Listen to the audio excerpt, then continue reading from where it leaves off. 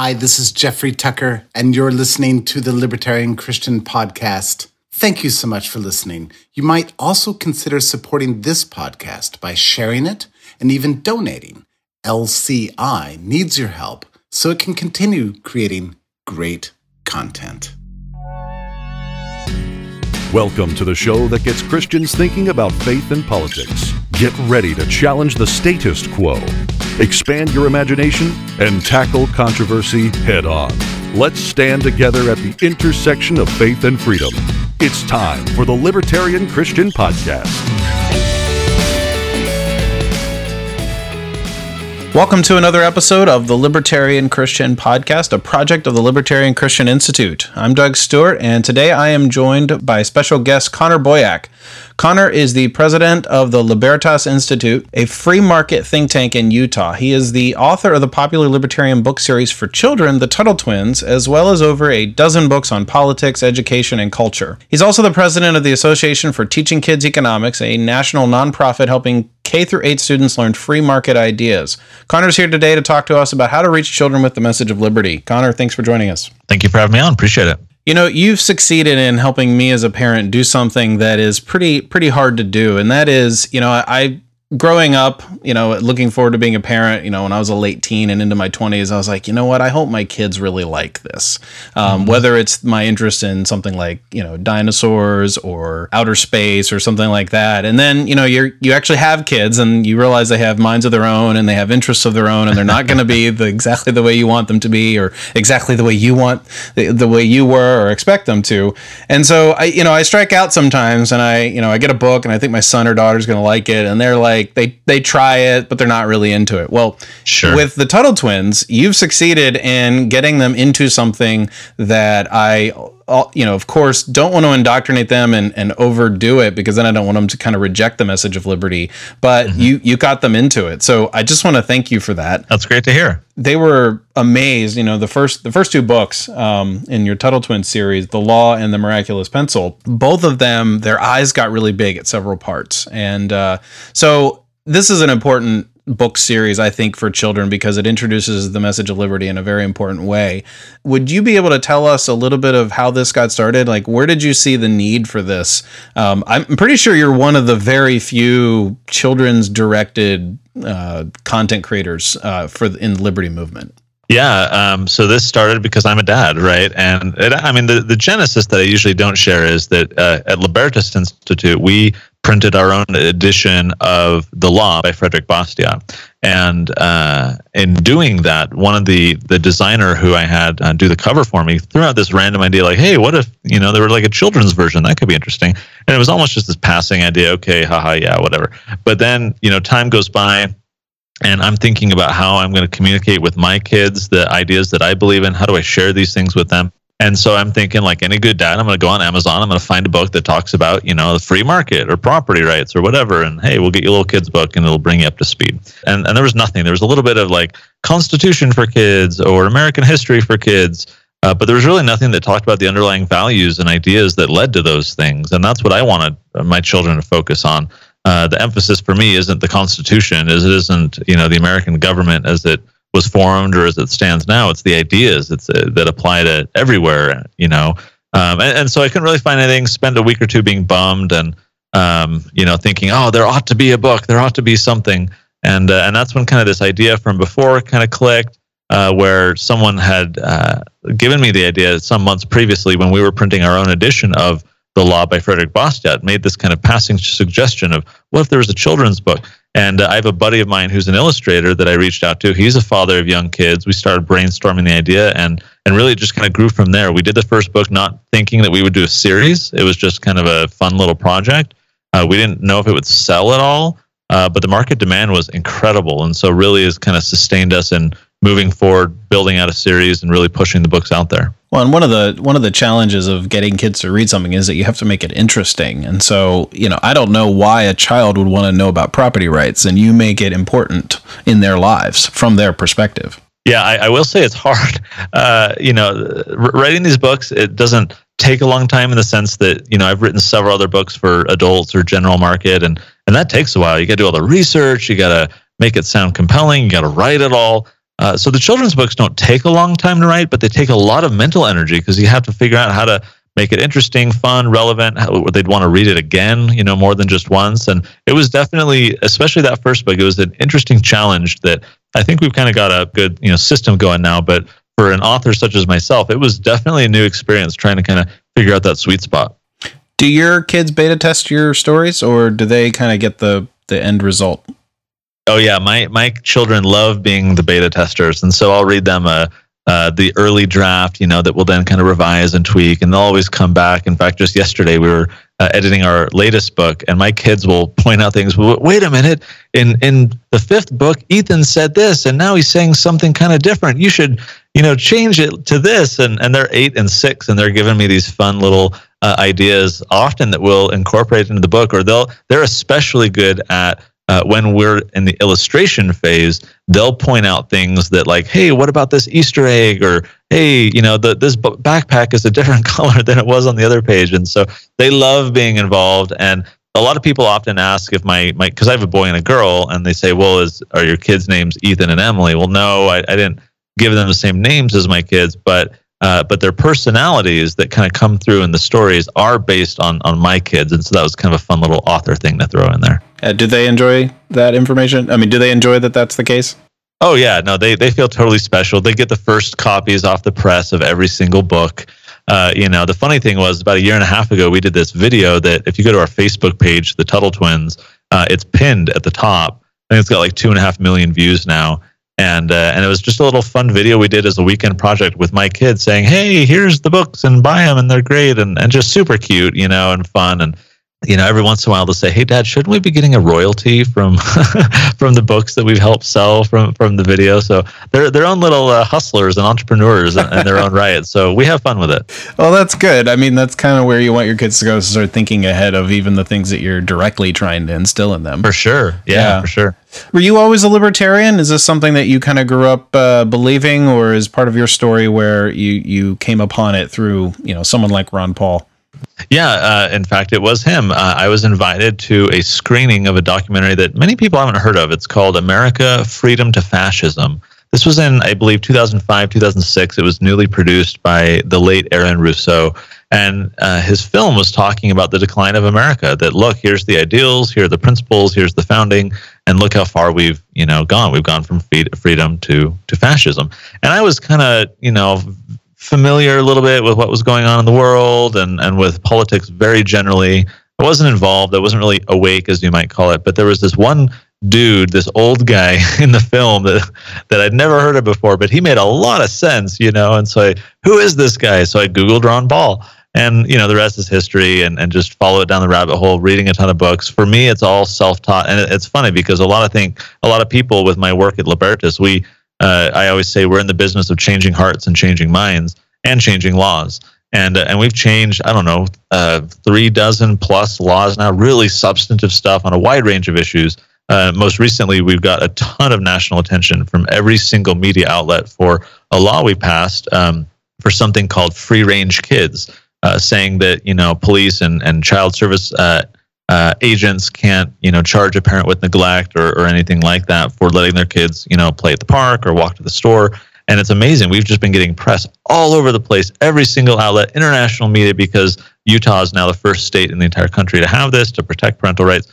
And so this is the type of work that we do. And a lot of people will say, well, how do you get into this? Are you a lawyer and everything? I'm like, no, I'm actually a web developer. I kind of had a totally different life path, but this being a Christian podcast, I'll feel very open in saying that I felt God directed me, kind of called me down a different path and opened a door that I could follow and say, no, you need to be doing this instead. This is where your talents lie. But I was entirely self-taught. I've had to learn this as I go. I have no formal education in political science or certainly law or anything like that. But I'm able to now kind of compete or work at that level just because of self-study and a lot of time and mistakes along the way. I did hear about that law being, the first of its kind among the states, and I did not know that your organization was behind that. Congratulations on that. Yeah, thank you. That was us. We kind of take pride in doing some of these like first in the nation things that we then try and get other organizations or other legislatures to do. So that was definitely a fun one, and it wasn't that hard. That one wasn't one of our more difficult policies to work on, but these things, oftentimes someone's just got to do it. Someone's got to try. So we threw the idea out there. We worked on it a little bit, but the legislature ended up passing unanimously. And as I say, we've just been getting gobs of media attention on it just because it's so interesting, a little controversial whenever you talk about parenting styles. And so it's been a wild ride. Well, maybe that speaks to something about the Utah legislature, but I actually am surprised that you had a unanimous vote because, what's more important than the safety of our children? I mean, you'd think you'd have a lot more pushback than you did. Not that you wouldn't have any pushback. I didn't mean it that way. Well, to your point, we weren't the first state to try. We were the first state to succeed, but Arkansas last year tried, and they got it out of the state Senate. But when it got to the House, there was all sorts of fear-mongering about, boogeymen and everything else. And so the bill died because it played to people's fears. Even though when you look at the statistics, it's never been safer to be a so-called, free-range kid or to have this kind of independent style of parenting. It's just, I think that with social media and, 24/7 news cycle and everything, we hear about these stories a lot more. They're inflamed a lot more. And so the perception is that, the world's a dangerous place, when in reality, the statistics tell otherwise. And so we were able to have cooler heads prevail. And Utah, like several other red states, is very pro-family. That's very deep in our culture and tradition. And so a lot of parents very quickly recognize that, I should be able to let my kids do that. So it's a fun thing. And I will add this note, we work on a lot of controversial stuff too. Like we're pushing the medical marijuana legalization in our state, and we're trying to repeal the death penalty. We work on like all sorts of these other kind of big controversial policies. What's interesting is with that free range law that we passed, but especially with the topic we're talking about today with these Tuttle Twins books, what's interesting is it allows us to couch the message of liberty in a very comfortable way for people who otherwise would be alienated. If we go to someone and talk to them about the death penalty, it's going to be a big turnoff, right? And we're going to butt heads and we're going to fight. But when we say, hey, we got this fun little book that you can read with your kids, in your living room, comfort of your own home, have a little bonding moment, learn some important values. We don't even say, learn about libertarianism. It's, no, learn these important principles that made America great, or however you want to kind of softly sell it. And the endearment that we get to these people who otherwise might be alienated from us or indifferent towards us is profound. And so sometimes I'll, speak at conferences or whatever, sharing kind of our strategies and success and so forth. And I'll say that the best thing that you can do is to round out your rough edges. Like we as libertarians can take pretty bold positions on a lot of stuff. But when we're helping kids, then it's a much more endearing thing. And so I think we need to focus on issues, or at least have within kind of our quiver a lot of issues that are more pro-family or pro-parenting or whatever, because it will soften our image and allow us to broaden the tent. Because I think that's what we're all trying to do, right? We're not just trying to preach to the choir and talk to the people who already agree with us. Or if we're trying to take our message elsewhere, what better way than right into people's living rooms where families themselves can kind of embrace these ideas, make it their own, and go from there. Yeah, I agree with you. And your books really cover the kinds of topics that libertarians want to communicate without probably the words radicalizing them. It's not like you're not preaching to the choir on the one hand, although, I read the books to my children. I have my children are 10 and 8 as of right now in 2018. And I read it to them, and they were hooked after about, 10 pages. And then I was like, well, no, we're not going to read them all tonight. We're going to read one every night. And so they were in conversation with me after, not with every one of them, but with some of them. And, they understand some of the concepts, but they didn't understand most of them, which left a teaching opportunity. And then you provide some bonus material, or I think it might even be free, the PDFs and like activity pages and stuff. Those are free, or I can't know if I got a bonus. Yeah, when you buy the set of our books, we offer them for free. Otherwise, they're like $5 for each of the workbooks. But that is kind of a little bonus that we throw in when you buy the whole set, that we throw them all in for free. Okay. So yeah, I bought the whole set, and that must be why. So, and then there's like a maze, and there's like, like connect the dots or crosswords and some things like that, and coloring pages and stuff, which they were into for a few days. But one of the things that really stood out to me was when we were talking about the content. I think it was after the first one, which is about the law, and it might have been about after Miraculous Pencil, which is the second book. So these are, it kind of all runs together to me in 1 week. But they were talking about freedom, and I said, there are people who want to take our freedoms away. And I didn't say it in some sort of like threatening, yeah, it wasn't like that. And their eyes just got really big. They're like, what? And it was just like, oh, so they do value this. Like there's some sense in them, like they don't understand the whole picture, of course. I mean, they're young kids, but they get the threat, and they get that it's an issue today. Yeah, I mean, and what's amazing to me in doing this now for a few years is that kids can understand this stuff. They want to understand this stuff, and I can't tell you how many parents reach out to us baffled, and they say, "My kid will only read Barbie books, and I've tried over and over to get her to read other stuff, and she refuses. But then, I give her these Tuttle Twins books, and she's read them all 5 times, or so many things like that. Like my kid, we had one parent, my kid hates reading, doesn't like reading anything, but your books has got him hooked, and now he's reading not only those books, but other books.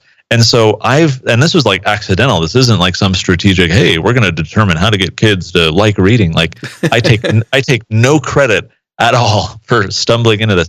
But as I've thought about it, trying to figure out what in the world have we done that has prompted many, many parents to share stories like this about a kid going from one, end of the reading interest or whatever to really loving these books.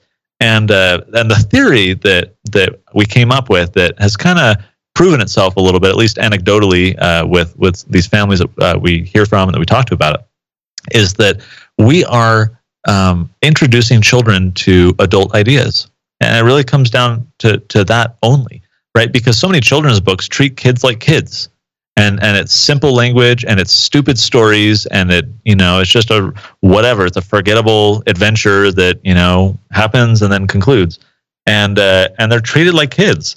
And you think about it, like kids often want to hang out with adults or hang out with older kids. They always want to try new things and assume new responsibilities, and it's exciting, and they get to be like their older sibling or their parents.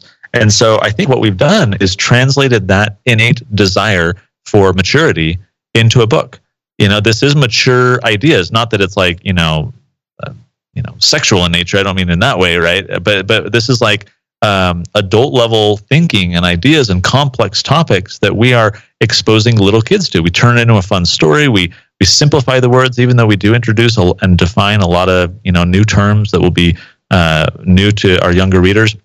But we're doing it a way where we're giving them an opportunity to kind of sneak into this adult level thinking, and they like it. And as I talk to families about it, try and kind of validate that theory. It's like, oh yeah, my kid really loved being able to not only read this and learn a lot of these new terms and everything, but then we had a discussion about it. And, one parent last week emailed us and said, my 9-year-old started talking to the Federal Reserve with my 18-year-old twins, and they had a competent discussion about monetary policy for half an hour.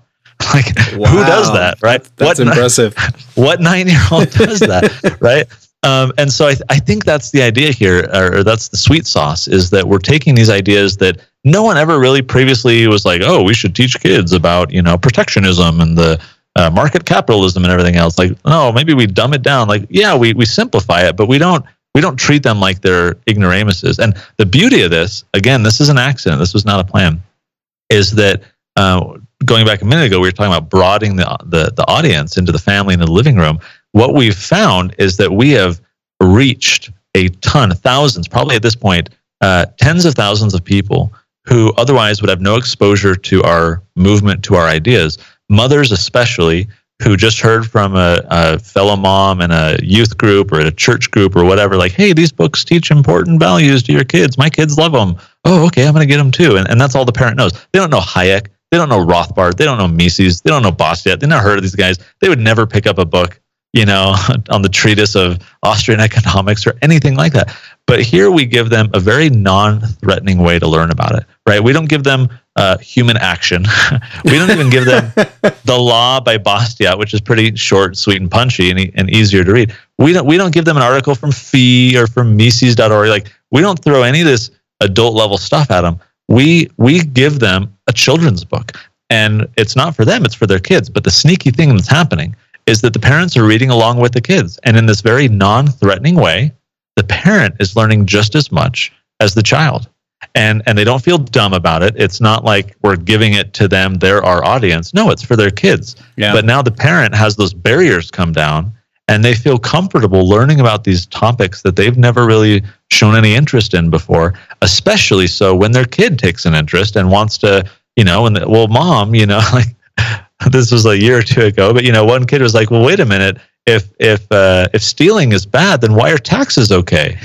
And imagine like your average win. There's a win. Yeah. Imagine your average like homeschool mom or whatever getting a question like that, right? Like, let me go do some homework and I'll get back to you. And so it forces the parents, to think about it, to reach out, to read the original essay or book that our books are based on. It's been really fascinating. And again, I don't take credit for this stuff. We kind of stumbled onto something that's been amazing, and we're just excited to see where it continues to lead. What's been the maybe you don't know this for sure, but what's been the I don't know what to call it, the success rate in getting some kids to read some of the books that these are based on? I mean, some of them are very clear. Like you have a book called The Creature from Jekyll Island, and I haven't even read the real Creature from Jekyll Island. I mean, I've watched some videos about it and so forth, and I get it, but even I haven't read it. I mean, do you have any stories from, hearing of kids, maybe not picking up Human Action, but going into some of the others? In the back of our book, when we say, hey, parents, here's what this, our book is based upon this essay or this book, here's what it's about, that's more geared towards the parent, right, who we're kind of exposing these ideas to, because, the books or the essays are more adult level stuff. We have heard many stories of preteens or even teenagers who, maybe read the book to their younger siblings, is kind of beneath them. But again, just like the parent, it's this non-threatening way to learn about these ideas. But then that teenager is able to, if they're intrigued by it, we've heard stories where they'll go, hey, mom, can you get me this book? This was kind of interesting. I'd like to learn more. So we have a few anecdotal examples like that. Really, our original goal is not to necessarily lead everyone in a marketing funnel to say, hey, go, read these original books. We wanted to put them there as a resource for those who wanted to learn more, but we really don't have a way to track that. Or occasionally, someone will share a story with us, or just a couple of weeks ago, I got an email from a reader saying, hey, this was really interesting, and I went and I bought Economics in One Lesson, because that's what our Food Truck Fiasco book is based on.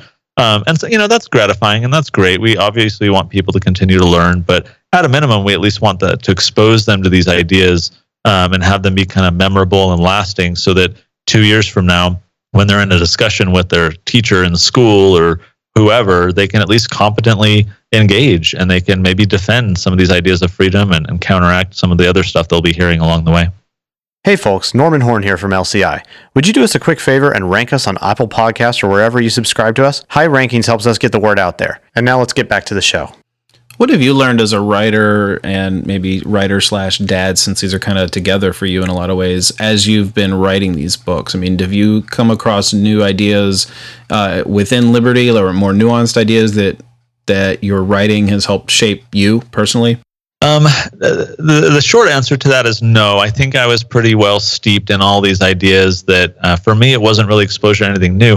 The one observation I will share, though, is I've been increasingly amazed by how interconnected these ideas are, right? So for most libertarians, the central axiom is the non-aggression principle. Everything kind of flows from that, and kind of this foundational layer upon which a lot of our ideas rest. And whether your ethical principles stem from your belief in God, or your belief in self-actualization and human sovereignty or whatever, we kind of have these outgrowths. But the real foundation is kind of this core essential idea, and then everything kind of branches off of that. So as we write these books, one of the challenges that we've had is we don't want to write a book about a single issue. We want these books to be layered. We want these books to be kind of like an onion, right? Like you come back, and every time you read it, you kind of learn something new. You have more understanding 4 months later about an issue. So when you go back and read the book, you kind of, oh yeah, no, that makes sense now. Now I'm catching on to that. And so we've really strived, especially in the last several books that we've done, to incorporate several ideas that might even be kind of different ideas, but because they're all kind of connected to this central theme, it becomes fairly easy to kind of weave them together. It's not like they're totally unrelated ideas. So in the Search for Atlas, we might talk about the importance of personal responsibility, and then we can talk about selfishness. Well, okay, those might even contradict in a lot of conversations, but when they're all kind of tied back to a central idea, that you own yourself and the product of your labor and period, the end of story. You can tie that principle into these different ideas and weave it into a story that kids can get. But the whole point is that you can then expose the kid to a ton of those ideas rather than having a story about a single idea. So that's been rather interesting to me, an observation, figuring out how to do that and seeing how interconnected our ideas really are. The turnaround time for these is about, you're kind of putting out about one a year. Is that about right? I'd say 7 or 8 months. Every 7 or 8 months, we're putting one out. And book 8, we're going to be announcing here shortly. We're thinking we'll do 10 in the series total. And then we got some other ideas to kind of continue the Tuttle Twins brand and project beyond that and other avenues. But yeah, about every 8 or 9 months is kind of our sweet spot for how often we can put them out. I can imagine kids and parents who already experienced this want some different types of Tuttle Twins brand items. So I guess that's something that's under wraps for a while. Yeah, I mean, the biggest one that isn't under wraps, I just tell people that they need to send a millionaire my way, is cartoons. I think cartoons would be amazing, but the production cost of animation is substantial. Oh yeah. And so we've looked into it. We'd really want to do it. It'd be a ton of fun. It's just finding, that donor, finding that financial ability to pull something of that magnitude off. But we are very interested in that. In fact, Elijah, our illustrator, when I approached him about doing this, he had to kind of brush up on his, what would you call it, kind of 2D illustration, because his main skill is animation. It's video and kind of graphic animation. And so he's definitely interested. We're interested. So we'd love to do it in the future, but that one just becomes kind of a function of cost rather than interest. So tell us a little bit about the Association for Teaching Kids Economics. That's it's something that I think is obviously important. I mean, we've been having this whole discussion about kids learning economics and principles of liberty, and a lot of times those things are intertwined, and they are in your book. I mean, there's economic ideas, there's liberty ideas, but it sounds like the Teaching Kids Economics organization is more geared toward economics. Can you tell us a little bit more about that?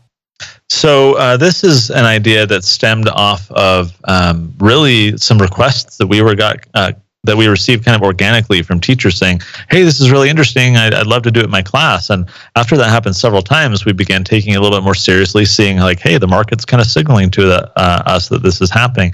And this was kind of born of a few different things. It's kind of interesting to see how this project kind of led to where it is. I was actually in Hawaii about a year ago for an economic conference, and the ideas were just turning about how do we do this, and from that conference, the inspired setting of literally walking along the beach in Maui, trying to kind of brainstorm my way through this and figure it out. And I'm like 2 miles away from my hotel, and the idea hits me, and the name hits me. I don't have my phone because I was kind of unplugged, just kind of looking for that inspiration. I don't have pen and paper.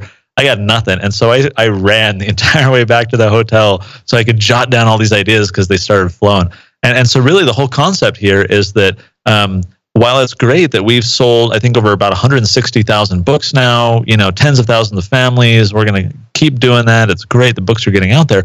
That's like a substantial minority compared to all the kids who are in school being fed contrary information, not being exposed to these ideas. That's a grave injustice. And when you look at organizations in our network, you think of FEE, for example. They, a few years ago, pivoted to focus more on kind of the millennials, right? And they'll even, FEE, for those who don't know, is the Foundation for Economic Education. Great organization, fee.org. And so they'll reach down even to high schoolers, which is great. They do a lot of conferences. I've spoken at these conferences with youth groups. They do a great job. They have this fun trading game that kind of engages the students. That's fantastic. A lot of our organizations only wait until people are adults before we start talking to them, before we start pitching our ideas to them.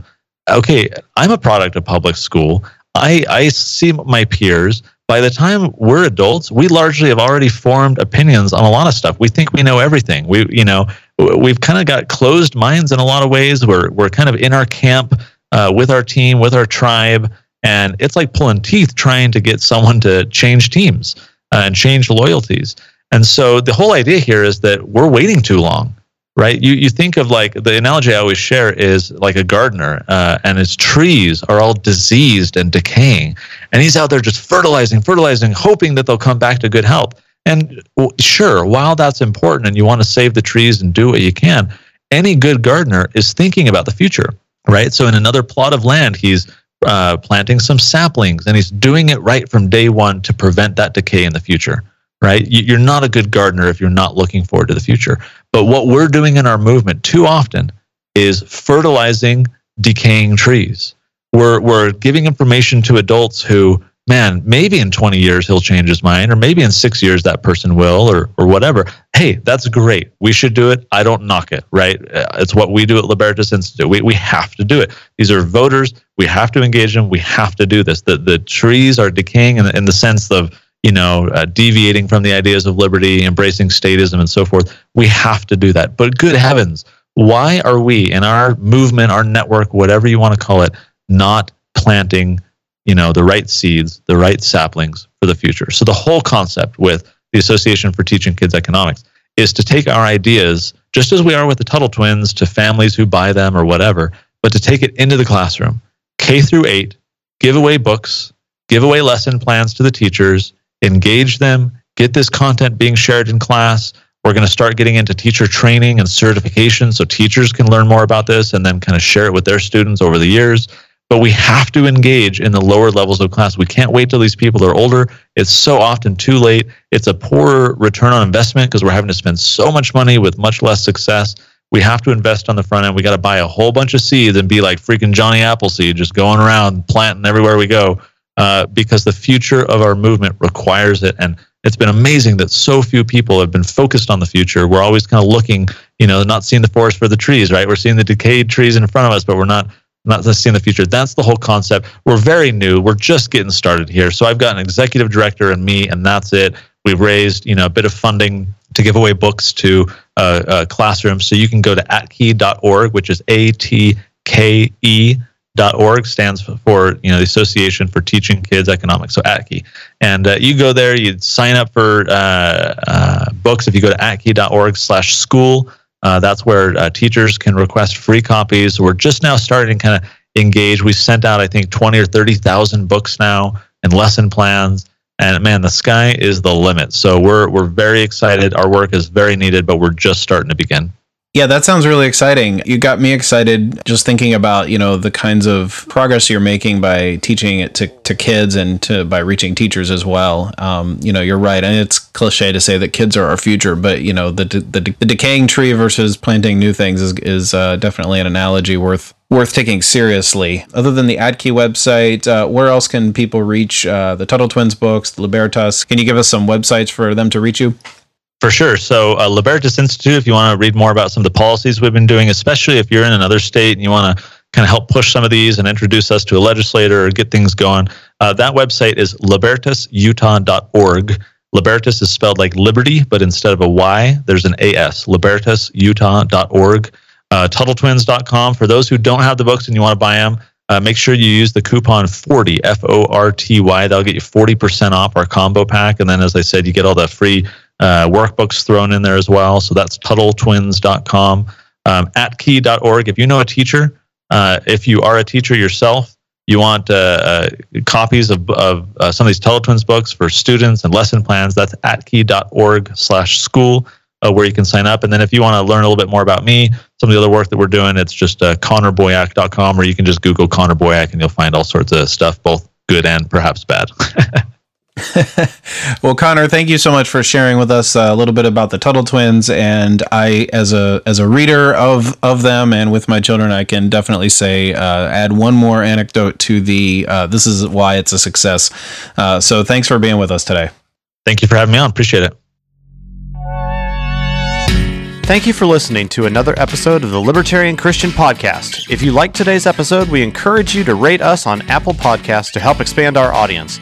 If you want to reach out to us, email us at podcast@libertarianchristians.com. You can also reach us at LCI Official on Twitter. And of course, we are on Facebook and have an active group you are welcome to join. Thanks for listening, and we'll see you next time.